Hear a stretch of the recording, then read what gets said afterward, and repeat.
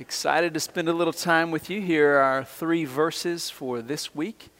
If you'd like to continue to memorize some of the verses that go along with the 3 circles conversation, I'll make more of those available next Wednesday, and we will go through that and many other practical ways to share your faith, how to have conversations. We're going to get very hands-on next week. And so your handout you can download from the website tomorrow, right? Tomorrow. And there are 20 copies of the handout going to be on the front row. You can pick up at the end if you don't want to download those copies. Let me pray for us. Father, thank you for the opportunity tonight to dig into your word, to spend some time talking about a very challenging and very great honor as a follower of Christ. And Lord, we pray that you would encourage us through your Spirit and your word. Thank you that we get to explore more tonight of what it means to be a disciple. We pray this in Jesus' name. Amen.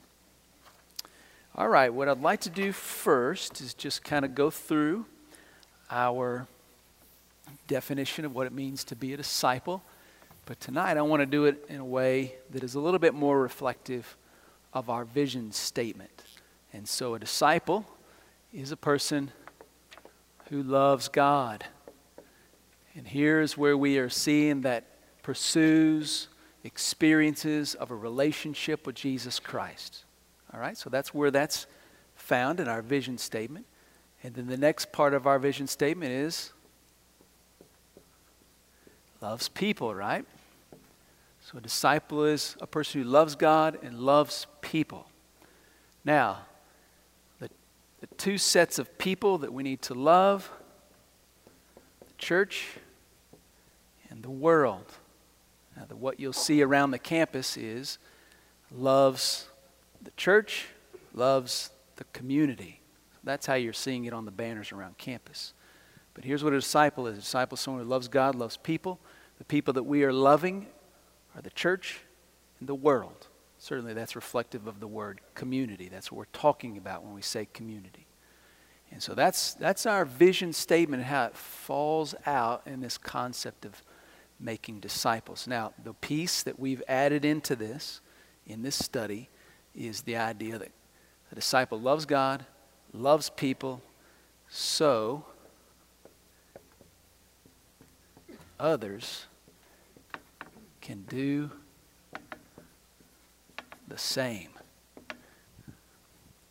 That's the reproducing lifestyle right there. So we're not just loving God and loving people as an end in itself. We're loving God and loving people, specifically the church and the world, so that others can do the same thing. So we're having these experiences of relationship with Jesus. We're having these vital involvements in the community of believers, the church. We're seeking to bless the world. We're doing all of this so that we become reproducing in our lifestyle. Disciple makers. Everybody get it? So now when you hear me say on Sunday mornings or otherwise, we love God, love people, I want you to have in your mind what this really means. That we're having a regular experience, a pattern of experiences of knowing Christ. That we're making investments of time, investments of effort. We're having increases of knowledge that's seasoned by change that we want to share with other people. We're having this experience with Jesus Christ. We're loving people, and that first means we're loving the church. And then we're seeking to bless the world, loving the world, seeking to bless the world. We want them to ultimately hear about Christ. That's the greatest display of love that we're called to give to the world, the gospel. And we're all doing this so that everybody that we're loving will do the same thing. That's the goal. We want people to love God and love people so that they can help others do the same. Everybody got it? That's who we are. That's where we're headed. That defines us. That's First Baptist Church. From here to eternity, this is what we are. Okay? All right. So now let me do one more thing for you that will hopefully help you a little bit. And I'll let you ask any questions before we move into tonight's topic. All right, we talked about we're going to love God, we're We're going to love the church, and we're going to love the world. So we're going to love God with all our heart, mind, soul, and strength. This is who we are giving our lives for. He is our loyalty. He is our everything. We are loving God. And then we are loving the church. And then we are loving or blessing the world. Now, the reason I use the term bless the world instead of love the world is not because I don't want us to love the world. I do. But our love for the world is different than our love for the church. Our love for the church is more than our love for the world. Our love for the world is best expressed in seeking to bless the world, because the world may not return my love, right? But my love to the world should be a blessing to the world. My living in this world should be a blessing to the world so they will see Christ. So I'm wanting to love them by being a blessing to all people. So I'm loving God, loving the church, loving the world. Now, a lot of you have been wrestling with this idea that I presented last week. Well, what does that mean for my family? Because I'm loving the church more than my family. What about my family? Does that mean that I'm leaving my family at home and going to the church building 7 nights a week because I love the church more than my family? No, that's not what that means. So this will help you, I hope. So I want you to think about it like this. Your family is going to fall into one of those two categories, right? Either your family is going to be a part of the church because they've decided to follow Jesus Christ. Your family is going to be a part of the world because they've not decided to follow Jesus Christ. Either way, they're still an object of your love. And they're an object of your love so that they can do the same thing you're doing. Love God and love people. You got it?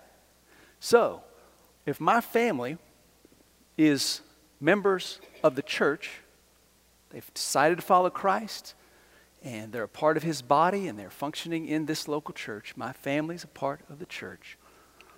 Then I've got to consider my love for the church in loving my family, and my love for my family is really my first level expression of love for the church. So when I say I'm loving the church more than I'm loving my family, I'm making sure that I'm loving my family within the context of loving the church first. So that my love for Lindley is not just my love for her as my spouse, but my love for her is my love for her because she's a member of the body of Christ. That's more significant than her being my wife. Agreed? It's much more significant that Lindley is a member of the church than a member of my family. And that ought to drive my love for her to a different level. So on two accounts, my love for my wife should be motivated and deepened because I love the church most. Here are the two accounts. If I love the church most, then I understand what Jesus thinks about the church because I'm esteeming the church like he does. And if I understand how he esteems the church and I'm supposed to love Lindley like he loves the church, my love for her will be increased, right? If I understand that she's a member of the body of Christ and that's more important than her being my wife, then my love for her as my wife is going to be driven by my desire for her to be a faithful member of the body of Christ, which is far better for her than just my love for her in hopes that she would be a better wife. See the difference? See how this fits? Starting to click now? I was not at all implying that your family is unimportant. I'm implying that the importance of your family is at its right perspective when the church is seen correctly. If we don't get that right, we have a great tendency to idolize the family, to want our marital relationships to fulfill things it's not designed to fulfill, and we want our kids to pursue an end that is not one for giving their lives for the cause of Christ. We say things like, I want my kids to grow up, have a good education, go and get a great job, and God forbid they go to Africa. That's what we end up saying, and we mean it. I want them to go and follow Christ. I'm just certain that God's will for them is going to be that they live 2 blocks away, and I get to love my grandkids all the time. See? That's what happens with us. And you know, that's counterproductive if we are loving God and loving people so that others can do the same. That's not right. The Bible does not tell us to raise our kids so that they're really close to us and that we're happy grandparents. They tell us to raise our kids so that they'll follow Jesus Christ and take the gospel to the ends of the earth and die for him. That just might mean we're very sad grandparents, temporarily. But if we believe in how God loves the church, if we are faithful as his bride, no matter what sacrifice that means for me temporarily, I will have eternal joy. Are you catching what I'm getting at here? Does this sound like the easier way or the harder way? Harder way, right? Welcome to being a disciple. Isn't that what we're discovering? Oh, but it's so worth it, isn't it? I mean, what else would we want to spend our lives for? Everything else is a waste. Just fleeting. We together here? All right. Any questions? Any questions? Yes. Uh-huh. What if you have family or friends or relatives, and yes, they go to church, but you know it's purely for political purposes, purely for appearances, because that's what their parents did and their grandparents did, and they have no ultimate sense of actually follow the word.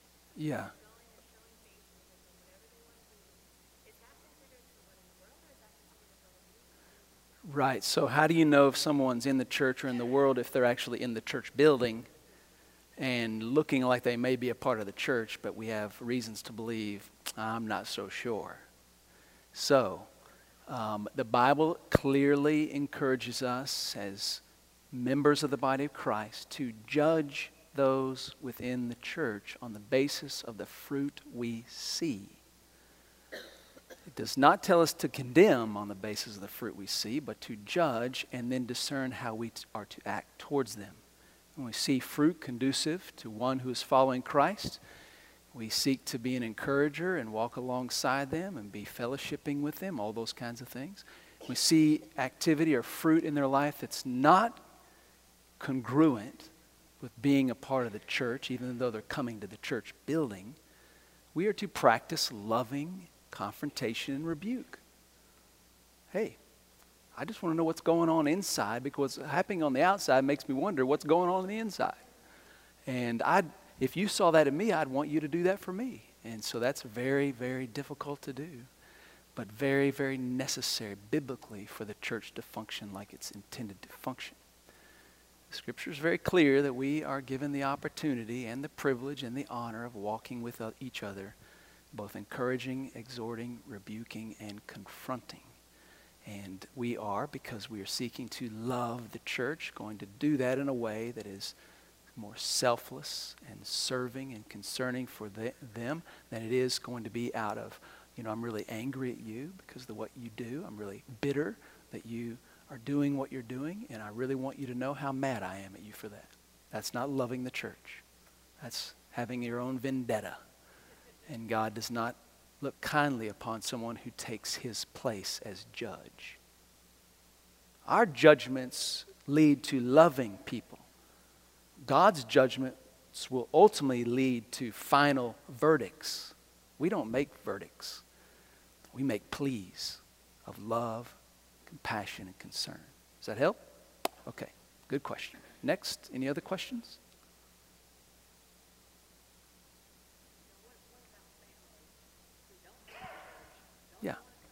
Yeah. Right. So they're in the world, and what you're going to say is, I want to bless them. I want the fact that I'm in their life for them to believe that's a blessing. I want them to be grateful I'm in their life. I want them to be thankful for my love and my care and my concern. I want to demonstrate godliness in every way. I want to communicate the gospel in a way that they know it's coming from a heart of concern and love. I want them to be blessed by my presence in the family. Now, at some point along the way, people can decide they don't want your kind of blessing. And at that point, you've got to keep trying just to love them, pray for them, honor what they've communicated to you, and keep being an opportunity for blessing. It can be difficult, no doubt. Yeah, it gets a little fuzzy in there. Yeah. Okay, anybody else? Okay, let's dig in because we got a lot to do tonight. Here we go. Disciples seek the lost. Anybody growing up love the story of Zacchaeus? I liked that story. I always thought it was a great story. Some guy climbing up a tree because he was too short, especially when I was a kid because I couldn't see things because I was short. And so I love that story, thinking of this grown man climbing in a tree to see Jesus, and Jesus takes the time to notice him and comes over and invites him to spend some time together. He goes to his house and eats, and Zacchaeus has this great change of heart. And he says, anybody that I've taken money from, I'm going to give back many times over, and I'm going to change the way I'm going to live from this day forward. And Jesus says, salvation has come to this man's house today because Jesus saw what happened in his heart. And then Jesus said, I've come seek and to save the lost. And I love that. Zacchaeus was a guy that people hated. No one liked him in his hometown. He was an outcast and a traitor. If you've done much research into what it was like to be a tax collector, it was not a favorable position in the community. People couldn't stand him because they were exacting money for the Romans and keeping a portion for themselves. And the more money they could exact, the more rich they would become. And obviously Zacchaeus had done a really good job of robbing people, his own people. But Jesus went after him. I love that story. If we're following Jesus Christ, if we're followers of him, then we are seeking the lost. And the scripture makes it very clear that we are to take up this role.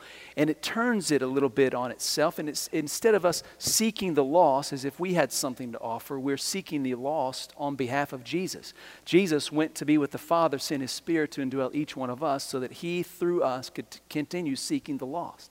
So we are seeking the lost on behalf of Christ. The Bible calls that ambassadors. We are ambassadors of God, making an appeal for God that people would be reconciled to God. And the reason we are great ambassadors for Christ is because Christ fills us with his Holy Spirit, and then we have experienced reconciliation ourselves. So we're able to go out and say, I know Christ, he's with me, I understand his word, his Spirit shows me, and I have experienced the very thing that Jesus is offering you through me. He sent me to offer to you what only he can offer, for you to be reconciled to God through faith in him. And I get to tell you because he is wanting you to know, and the way he wants you to know is through my mouth, because I am a witness of reconciliation. It's real. It happened to me, and he wants me to tell you I'm his ambassador. I'm his highest ranking official, and I represent him. I'm speaking on his behalf. I have been with him. I have heard him. I have experienced him. He has reconciled me, and I'm here speaking to you for him. He wants you to be reconciled to him. Not only does he want me to speak to you on his behalf, he wants me to get on my knees and beg you to be reconciled to him. And I can beg you on my behalf because I've been reconciled to him. Won't you consider Jesus' words and gift of reconciliation? Won't you hear my appeal and Jesus' appeal? You see that picture? That's who we are as disciples. We are seeking the lost on Jesus' behalf. We are as ambassadors speaking to those who know him and represent him in everything we say and do.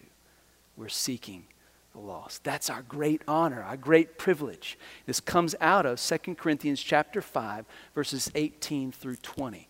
2 Corinthians chapter 5, 18 through 20. Now the first passage that I mentioned is found in Luke chapter 19. That's the story of Zacchaeus, and you can read that there. And the specific verse is verse 10. But this 2 Corinthians 5, 18 through 20 is this ministry of reconciliation. I want to read this passage to you real quickly. Now all these things are from God, who reconciled us to himself through Christ and gave us the ministry of reconciliation, namely that God was in Christ reconciling the world to himself, not counting their trespasses against them, and he has committed to us the word of reconciliation. Therefore, we are ambassadors for Christ, as though God were making an appeal through us. We beg you on behalf of Christ, be reconciled to God. Isn't that beautiful? What honor, what privilege to speak for Jesus Christ. Your words to people about Christ are not words about Christ. Your words to people about Christ are Jesus' words through you for Jesus, so that they're hearing the actual appeal of Christ through you. It's an amazing honor that we are called to represent Christ. And the reason that each one of us has this great privilege is because Jesus knew it was better for him to go be with the Father and send his Spirit to indwell all those who've been reconciled through faith in him to be his spokespersons all over the face of the earth. Do you see the role you're called to play in your place, where you live, where God has placed you, in the time he has placed you? You are a voice that simply cannot afford to be silenced. You are the voice of Christ, begging for reconciliation in the circles of the people you know. This is a great honor and a great privilege. I fear, though, that when we talk about evangelism, oftentimes it's more like a bad word than a great honor. Makes people uncomfortable, right? But it is an amazing honor to be able to speak for someone, especially when that someone is Jesus. Back in 1999, when I lived in College Station, I was at the bonfire site right after it fell. I had a student who was on site when it fell, was not injured too terribly bad in the experience, and he called me immediately. He said, "Bonfire has fallen. It's like a war zone. Come quick." I went up there immediately. It was unlike anything I've ever experienced in my life. It was traumatic and awful. After everything was done, I was the college pastor of a very large college ministry there in Bryan College Station at Central Baptist Church. And we had one of our students that was in our church was killed on the bonfire stack. Several others have attended. A lot of the other kids were associated with us. And we wanted to do a memorial service. And so we did this enormous memorial service. And Governor George W. Bush at the time came. He was in the process of campaigning for the president. It looked at that time as if he would be elected. And we knew that it was just a matter of time before he would become the next president of the United States. So here he is, the memorial. I'm hanging out with he and his bodyguards in a back room and just a few of us. And I'm able to have a face-to-face conversation with him. I mean, he has no personal space. I don't know if you've ever been around him, but he does not have personal space. He gets right up in your face when he's talking to you. And so he's like right here with me. I mean, he's taller than I am, so he's like right here with me. And we're having this conversation. And I thought it was remarkable that he had an opportunity to have a stage of that magnitude at a critical point in campaigning. And he said, if I took the stage at this moment in my life, I would change the stage from what it needs to be to what it should not be. And he chose to sit down on the front row of our worship center, and he worshiped the Lord the entire time. He was certain, he was absolutely certain that what he would have said would be represented by those who spoke. He had no question. Well, I happened to be one of those that spoke that day. It's pretty cool to think that the next president of the United States was confident that I would be able to say what he would have said if he'd been speaking.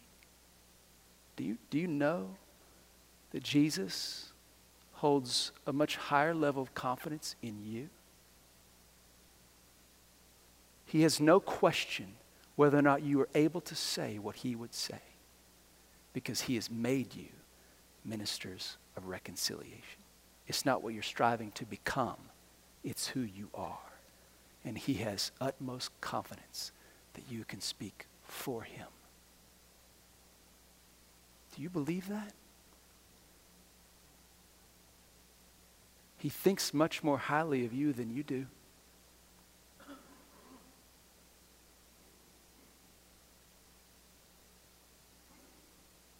So let's talk about evangelism. And let's try to make sure we leave tonight thinking much more of the honor that we have been called to, and much less of the issues that prevent us from living in this honor. Aren't we all on the same page tonight that there are things that keep us from being the ambassador we're called to be? There are ways we think about this, fears that we have about this. There are impressions that we sense about this that keep us from being the ambassador that we know God has made us to be and called us to be. And so tonight I want to kind of rip some of that away, so we could leave tonight feeling more empowered and excited about this great honor than maybe we felt about it in a long time, maybe your entire life. So let's just try to rip some of that stuff off, and let's try to make sure we leave tonight as fired up about sharing Christ with people around us we've ever been. Because Jesus is as fired up as he's ever been about you being an ambassador. And he believes in you. He believes in you. All right? So, number one, something you need to believe that will help you move past an inappropriate view of evangelism. Number one, there are no coincidental or random meetings, occurrences, or circumstances. There is nothing by chance.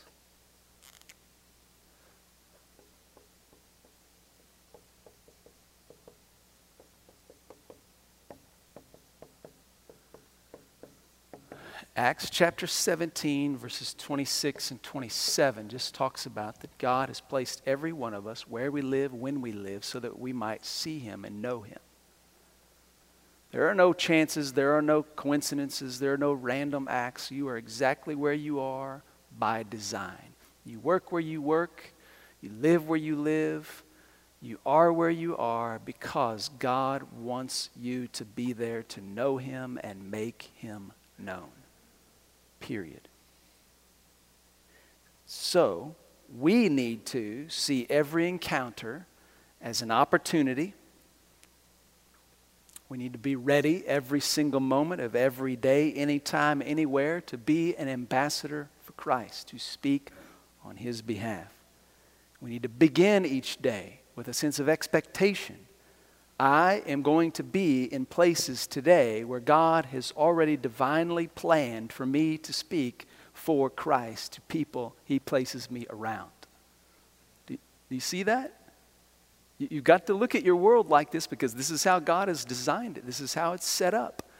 There is nothing random. You don't get stuck in traffic for 45 minutes and start thinking about calling so-and-so and it's random. You are an ambassador. You don't get stuck in line at the grocery store at rush hour behind 6 baskets that have 70 items in the 15 or less item row, and it be a coincidence. With expectation, you think to yourself, what are these people's problem? Oh, I know. They need to be spoken to on behalf of Jesus. There is justice in the world, and 75 items in the 15 item limit is not just. Let me tell you about Jesus. You know, I mean, you are where you are, when you are, so you can be a spokesperson for Jesus Christ. You need to look at your world like that.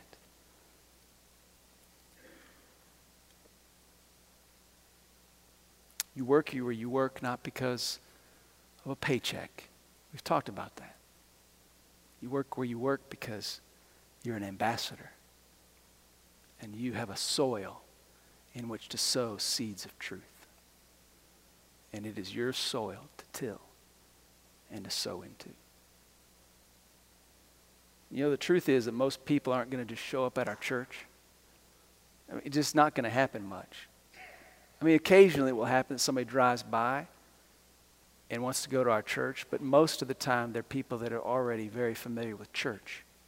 People that aren't familiar with church, that don't hear the message of Christ, that think weird things about what's happening in this building, are not just going to come in here. Most of them are not going to come into this place. Most of them are not going to start a conversation out at the grocery store, at the movie theater, and ask, you know, I've been thinking a lot lately about Jesus Christ. Is there anybody here that could tell me how to be saved?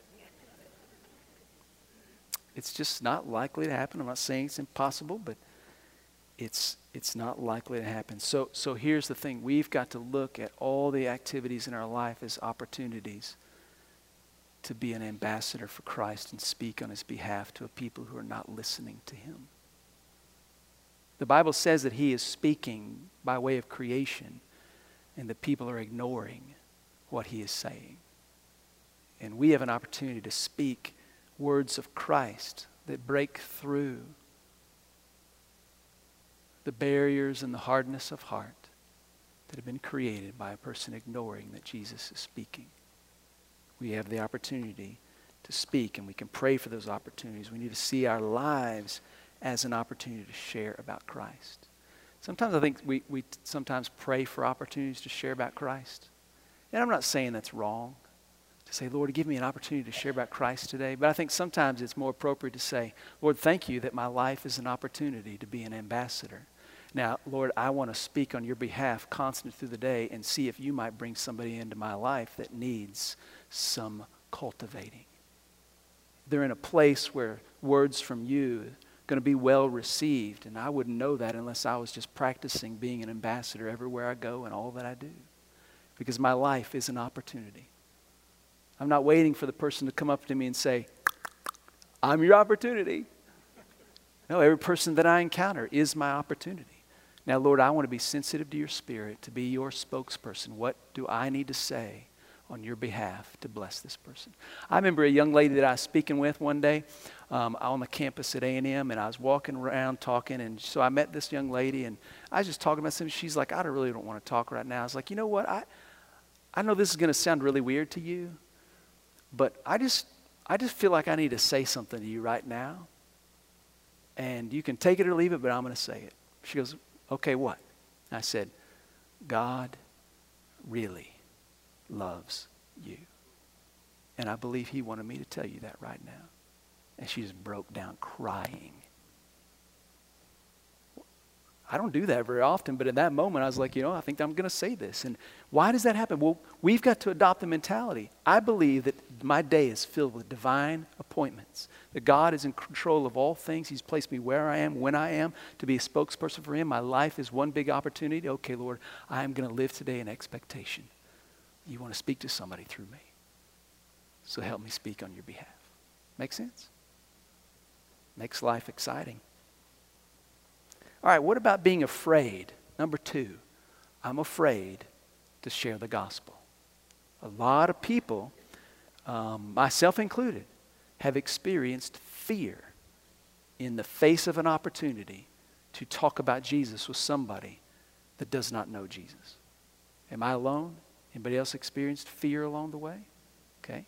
So here's some different categories of fear that I think we've probably felt along the way. Sometimes people are afraid of messing up. Sometimes people are afraid of not having the right answer. I just don't know what I'd say if they asked something that I didn't know.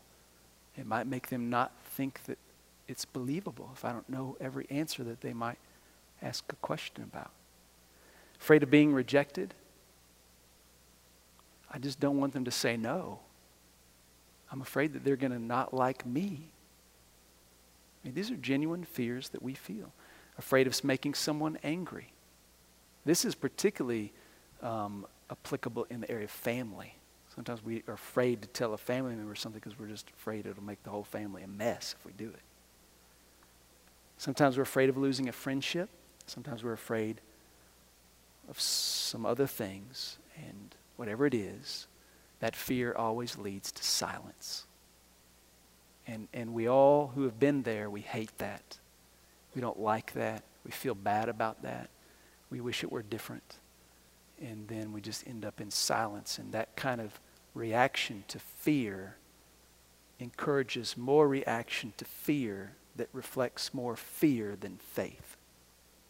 The only way to combat the reality of fear, and we all will have it in some level or another at different times, is to act on faith in spite of fear. There's no magic formula tonight that I'm going to give you that will resolve your fear. Fear is an opportunity for the enemy to silence you.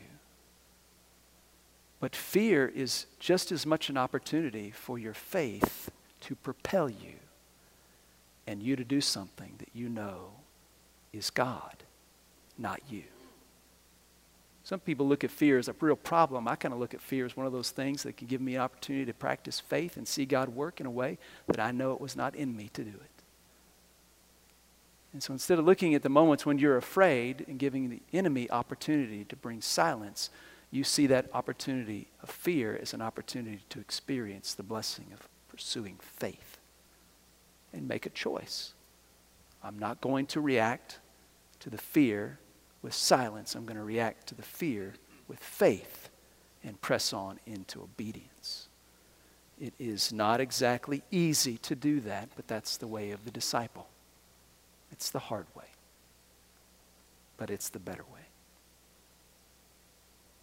There's an interesting study back years ago with the North American Mission Board, and they did a study on what percentage of people that are not churchgoers would be comfortable with a total stranger coming to their front door, knocking on their door and say, would you come to church at our church? We meet over at First Baptist Church, Georgetown. They're on University, and we'd love you to come visit our church. Total stranger, knock on the door.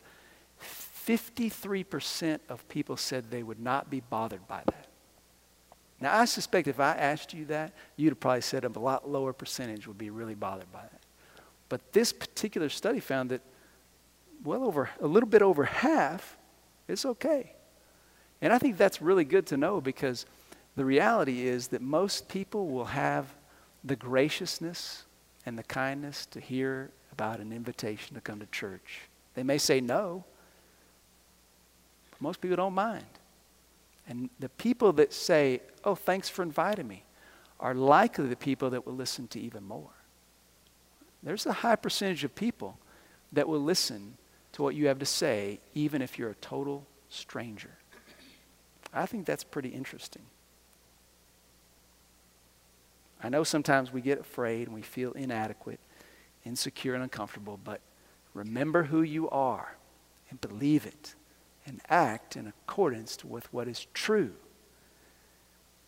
It's not true that you can mess it up. You're Jesus' spokesperson. He can take whatever you try to do on his behalf and do miraculous things with it. That's just who he is, and that's how he works. Believe it. You can't mess this up. If you don't know the answer to a question that someone asks, well, you know your default is not what you know, but who you know. I don't really know how to answer that question, but I know who does. And he's telling me right now that you probably ought to just trust him.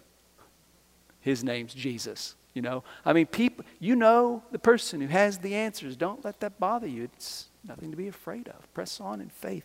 Believe what is true. All right? Address your fears with faith. All right, number 3, the sin of silence. The sin of silence. So fear drives us to silence. Silence is a sin. Luke chapter 9, verse 26.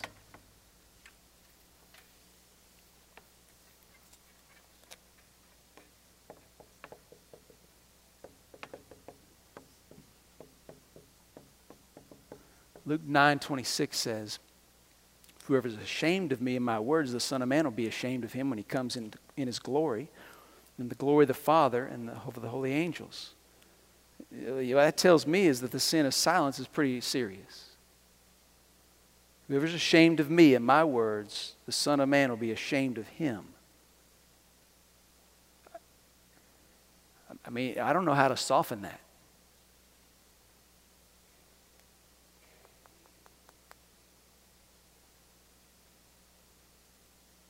It's what it means to be a disciple. So, here it is. If we're going to be reaching people, here's the thing. You got to talk to people. You've got to talk to them. You can't be silent and be obedient. And we all have conversations with people. Every single person in this room can have some form of conversation with another human being. We can all do that. And the Bible's just encouraging you to have a conversation. You can open conversations by saying things, how are you doing? Good morning. And I'm going to get into a lot more specific ways to have conversations, what to do when somebody says something, what to do when somebody asks something. Next week, I'm going to give you a lot of tools to use. But it's really no more difficult than just having a conversation with people. I think sometimes we get into the position where we think, I'm going to love someone through what I do, and I'm going to trust that the Lord can take my actions and be a witness through what I do. And we justify our silence. And I just want to gently remind you that loving indeed, what we do, is inadequate to accomplish a clear representation of Jesus and his appeal to be reconciled. My actions by themselves will not convince anyone they need reconciliation to God. Because my actions in themselves, if they're really loving for a lost person, will help that person think I'm a really nice person, or they're really a special person that deserves special treatment. That's pretty much it. The ultimate outcome of my love in Christ without words is, I'm a pretty important person, I'm glad they're serving me, or that person's really kind and I think they're a great guy. We have to make sure our works, our deeds are accompanied with what we say. We cannot remain silent. And certainly Jesus has demonstrated that very example. Not just loving us in deed, but loving us in deed and word. If Jesus Christ had just come die for us and then said, well, I don't want anybody to tell anybody about what I've done for the rest of time, just let it stand that I did it, well, we'd be in big trouble, right? We put everybody else around us in the same precarious situation because we are conveying to everybody around us, Jesus doesn't want to tell you anything about what he did if we're not telling people what he did. That's the message our deeds are giving. He doesn't want to tell you. Yes?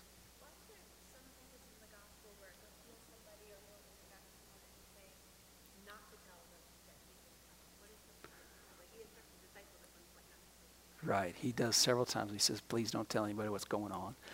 So he's unfolding a purpose there in 3 years where he is introducing the kingdom on earth that is at hand. And he's doing it in a way that would give credibility to all that he's going to say.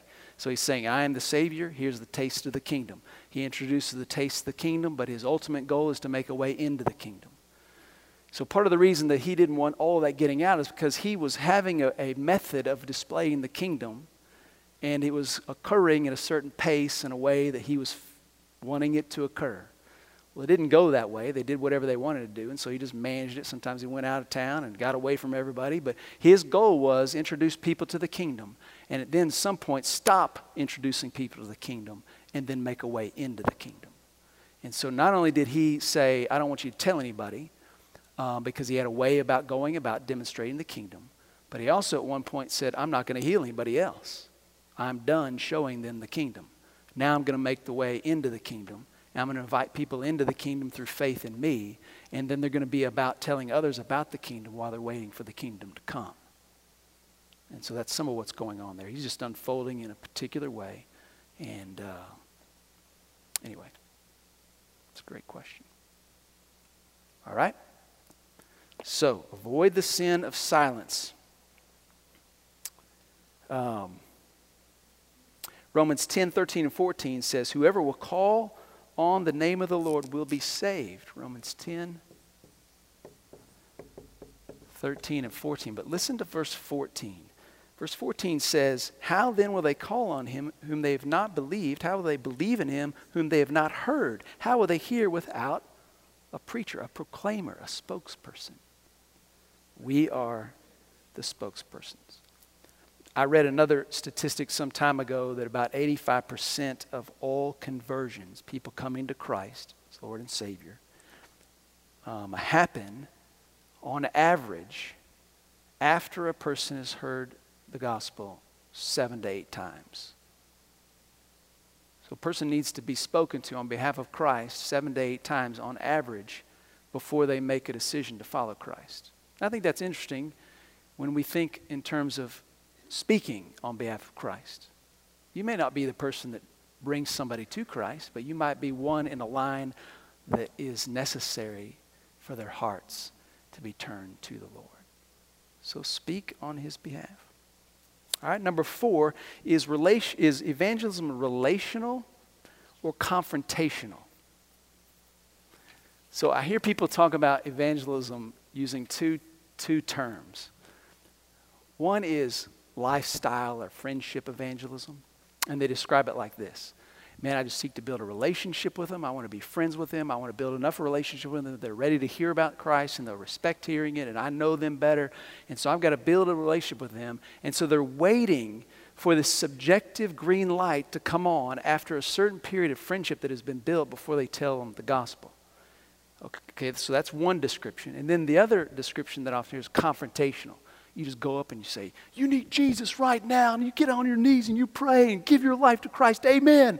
It's just in your face, confrontational, no relationship whatsoever, devoid of relationship, all about confrontation. And I simply think that description of evangelism is terribly wrong and unbiblical. And so here's what I'd like to do. I'd like to give you another perspective on what evangelism really, really looks like. So that idea of confrontational versus relational can really lead to disobedience, because each opportunity requires the sensitivity of the Spirit in your life so that you're a spokesperson for Jesus in the way he wants to talk to that person. So in the very beginning of meeting someone, evangelism is always relational, and the confrontational nature of it depends on what Jesus wants to say through you. Some of it can be somewhat confrontational. When I said to that young lady, I want to tell you what God wants me to tell you. He loves you. Well, that kind of felt confrontational to her. But it was relational. I cared about her enough to talk to her. I was not concerned with just spouting out this truth so that I could blast her with it. No, that's not the way of Christ. The way of Christ is to seek and save the lost, to talk to the Zacchaeus that nobody would talk to and say, hey, I love you, man. I want to come to your house. All evangelism by Christ's disciples is relational and loving and is born out of a sensitivity to the Spirit of God so that we speak the words Jesus wants us to speak. Make sense? If we resist sharing the gospel with people in our lives because we're not close enough to them as friends, we have a serious problem, because it's really difficult to become really close friends with lost people. Okay, let's think this out for a second. Biblically speaking, our closest friends are supposed to be believers. It's clear in the Scripture. Our closest friends are to be believers. How could we become super close with friends that are lost? Now, I'm not saying that we don't pursue friendship with lost people. That's not what I'm saying. But how close do you really think you can become to a lost person who doesn't share your values, your beliefs, your agendas, your perspective, and your pursuit in life? How close can you really become? No, see, if you really love somebody who's not a Christian, you should seek to speak for Christ to them, because that's the most loving thing you can do. The greatest way you can hate somebody who's not a believer that's in your life as a friend is to not tell them about Jesus as soon as you possibly can. It's so important that they know. It's so inconsistent of us to say we believe that Jesus Christ died for our sins and everyone who does not believe in him is going to go to hell forever. It's so inconsistent of us to believe that and then not be compelled to tell people that do not know him that we say we love, value, or care about. That is not friendship. The best way you can build friendship with a lost person is talk to them about Jesus as you bless them for being in your life. You being in their life. Bless them. All right? Makes sense?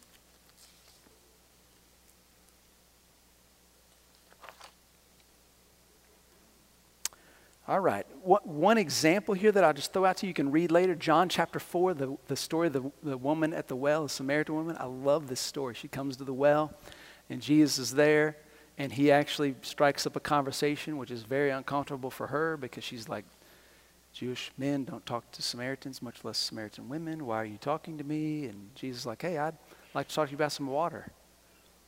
And he just breaks out a conversation about what she's doing. And the next thing you know, he's talking about living water. And the next thing you know, he's talking about the Messiah. And the next thing you know, he's told her, I'm that guy. And the next thing you know, she's running home. And she's running home just to talk about what she just experienced. And when she gets home and she starts talking about it, she is talking about it to people that most likely don't have a very high opinion of her. But because of what happened with her and Jesus, they are really interested in coming to see. Do you see what the Bible tells us? The Bible tells us that it's not my friendship with a lost person that is most important in evangelism. It's my friendship with Jesus that's most important. Because when I've been with him and he's changed my life, that friendship that I have with Jesus is going to be the thing that a lost person really connects with. They're going to see that friendship and say, I want to know more about that. It's not how I befriend them that makes them want to listen to me. It's how Jesus has befriended me that makes them want to listen about him. Make sense? All right. All right, number 5, we must practice the power of prayer, the power of the Word of God, and the power of your story when considering encounters with others with whom you share the gospel. Evangelism is a spiritual battle. This is a war. And you're battling not the person that you're sharing with, you're battling the powers and the principalities and the arguments that stand against the gospel, seeking to prevent people from coming to Christ. We are in a spiritual battle, and we have got to implement the power of prayer, the power of the Word. We have got to implement the power of even sharing our own story. So don't overlook the opportunity to practice prayer for people in your life who do not know Christ. You can make a neighborhood map, or you can make a top 10 list. Like I just make a top 10 list or a neighborhood map and put all the people in my life that I want to be praying for to come to Christ. Say, Lord, send somebody in their life to speak on Jesus' behalf to them. Enable me to have the right boldness and courage and the words to speak on your behalf. And I start praying for them. I want to share Christ with every one of them. And I can tell you how many times I've done that through the years, be able to share Christ with people on that list and see them come to know the Lord. It is fantastic. What I've found is if I'm not praying for these people, I am not battling spiritually. So pray. And then the power of the Word where you're speaking the Word. That's why we're memorizing Scripture, so we can actually speak the Word to people. Doesn't matter whether they know I'm speaking the Word or not, but the Word is powerful. It penetrates the hearts. It cuts through the attitudes and the thoughts. And it is powerful. Use it. And then your own story. Don't overlook the power of your own story. The Samaritan woman, she told her own story, and she'd be back home, and it brought the whole town out. They couldn't believe her story. They wanted to go find out for themselves. Tell your story. And you can begin to do that. It's part of the assignment in your worksheet that you can download or pick up afterwards. Number 6, I just want to talk about true obedience or success when it comes to evangelism. What is obedience, or what is success? So don't think about the results. A lot of times we get wrapped up in the results. If I were to ask tonight, I'm not going to do it. But if I were to ask tonight, how many of you in here have led at least one person to Christ?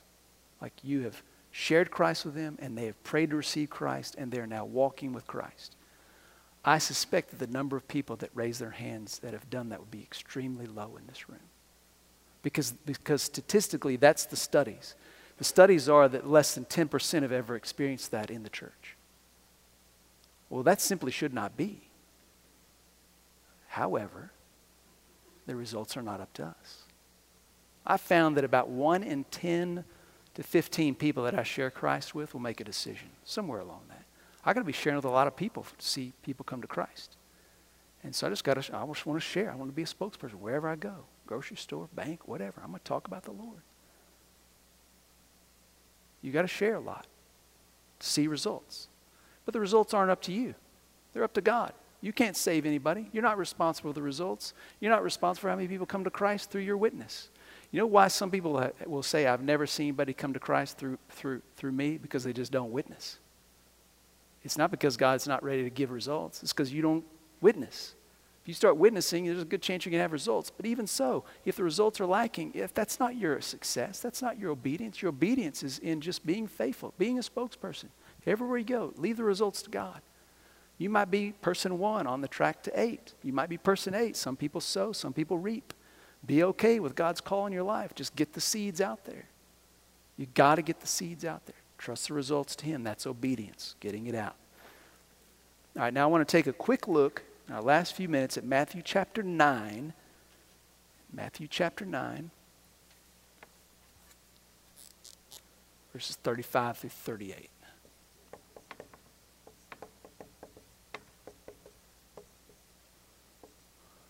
Matthew 9, 35 through 38 says, Jesus is going through all the cities and the villages, teaching in their synagogue, proclaiming the gospel of the kingdom, healing every kind of disease, every kind of sickness, seeing the people. He felt compassion for them because they were distressed and dispirited like sheep without a shepherd. And then he said to his disciples, the harvest is plentiful, but the workers are few. Therefore beseech the Lord of the harvest to send out workers into his harvest. All right, when Jesus looked out on the people, what Jesus saw was a plentiful harvest. You know what the harvest is? The crops are ready to come in. It's time to go out and get the fruit of the labor. It's time to go out and bring the fruit into the barns. It's time to go out and get the grain out of the field and enjoy the opportunity of experiencing the bounty of the hard labor of the work that's been done. When Jesus looks out on the fields, he says the fields are plentiful, but the workers are few. And he says you need to pray and ask the Lord to send workers. That's what he says to his disciples. And I think it's very important that we understand Jesus' perspective of the field and his perspective on the status of workers. God wants workers in the field because this field is ready. You think about Georgetown and Williamson County, the field is white unto harvest. Where are the workers? We should pray for God to send workers and then be a part of the answer. But we'll only be a part of the answer if we really believe the field is white unto harvest. So think about what Jesus is saying about the field when he says the field is ready, is white unto harvest. Jesus is saying that when he looks at the field, when he looks at the harvest, it's ready. So did everybody respond to Jesus that Jesus shared the gospel with? No. But what is he saying? I'm not talking about their immediate responsiveness right now. I'm talking about the condition of their souls right now. And the condition of their souls are such that they need a laborer to come out there and tell them what I am here to tell them. You look at Georgetown and Williamson County, not everybody in our area is ready to come to our church, walk the aisle, and say, I want to be baptized. But do you know which ones are and which ones are not? Nope, neither do I. I don't know the place they're at in terms of their responsiveness, but do we know the condition of everyone's soul who has not placed faith in Jesus Christ? We absolutely know that. And so we can say about Williamson County that this place is full of people who are ready to hear the gospel because they are not saved. And we've got to be telling them. Doesn't matter how responsive they are in a given moment, they are ready to hear because of the condition of their souls. And we are called to be the laborers. And if we're not speaking on behalf of Jesus, then how will they hear? I am convinced that one of the unique calls that God has placed on this place is that we should be a front runner of laborers in the harvest.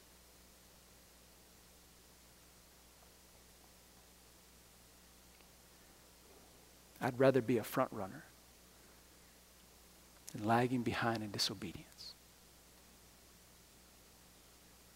But that's up to each one of us. And I can promise you this, if you'll go home tonight and begin to pray, God, would you send laborers into the harvest? Lord, I'm willing to be an answer to that prayer. Send me. We will move in the right direction.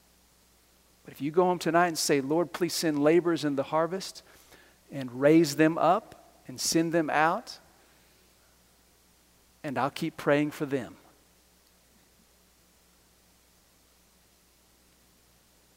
We won't experience anything here but deadness.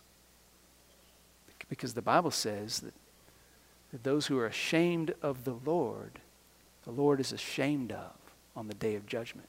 If we decide to live out shame of Jesus Christ in our community, we have just demonstrated we are not disciples.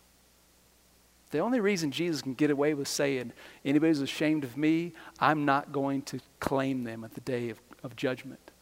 The only way he can get away with saying that to his followers is Jesus knows that my followers aren't ashamed of me. That's the only way he can say that. And the fact is, he knows that my followers will tell people about me.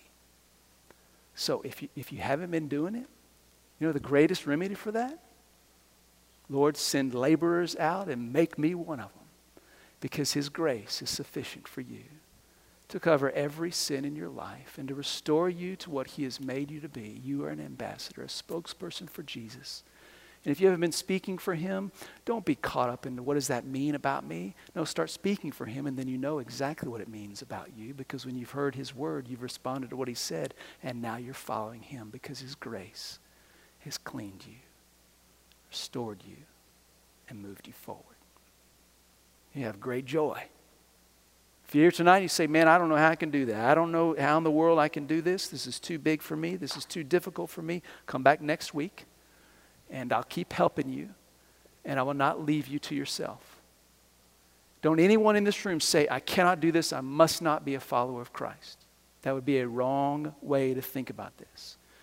If you think, I cannot do this, but I want to follow Christ, I know he saved me, I don't know how to do this, well, that's why you have a church. You have a church family to walk alongside you and love you and teach you. I can't tell you the number of people that I've said, hey, come with me, and I want you to watch me share my faith. I want you to check this out. I mean, I had one person, couldn't even pray in public, scared to death to talk to anybody about Jesus. I said, come with me, let's do this. And you're just going to pray for me while I talk to them. And I'd go out and I'd pick the hardest, most difficult person. In fact, sometimes I'd say, you just pick a person. I don't care who it is. You pick it. It doesn't matter how hard you think it is. You pick the hardest person you think to share with. We'll go share Christ with them. They pick them out. I walk up, just start a conversation, share Christ with them. Weird things would happen, sometimes bad things, sometimes good things. And then after you're done, I'd sit down with that person and say, okay, what's going on? What are you thinking? What'd you see? What'd you learn? Can you do this? Maybe. Okay, let's go do it again. Watch me. Go out there and let's do it again. Watch me. Okay, now it's your turn. I'm going to pray for you and you're going to do it. I'll be here. I'll help you. You can do this. And they do it. And you know what? The rest of their life, they're sharing Christ. It wasn't that they weren't called to be a spokesperson. Just they're scared out of their wits. It's okay to be scared. We can help you. That's why we're the church. So we can all move together. You are not meant to do this on your own. You're going to hear me say this on Sunday. This Sunday's sermon, I'm so excited about preaching. You cannot do this on your own. And if you feel like you're stuck, it's okay. Doesn't mean you're not a follower. You attach yourself to somebody in the church that's not stuck, and they'll bring you along, and someday you'll be able to help somebody else do the same thing. Because we love God, love people, so that other people can do the same thing. That's what we do. Make sense? Feel okay? Be encouraged. Take this honor and run with it for the glory of God. Amen. All right, let me pray for us. Lord, thank you so much for your goodness. We want to be laborers. We thank you that the fields are white unto harvest. Lord, I pray that the churches of Williamson County would be filled with new believers, that you would bring forth a great movement of your Spirit through your people who are willing to be spokespersons for you. Lord, we long to see a movement in this place that ripples to the ends of the earth. Lord, use us to bring about those kinds of changes and works in this place. We pray this in Jesus' name. Amen. Thank y'all for being here.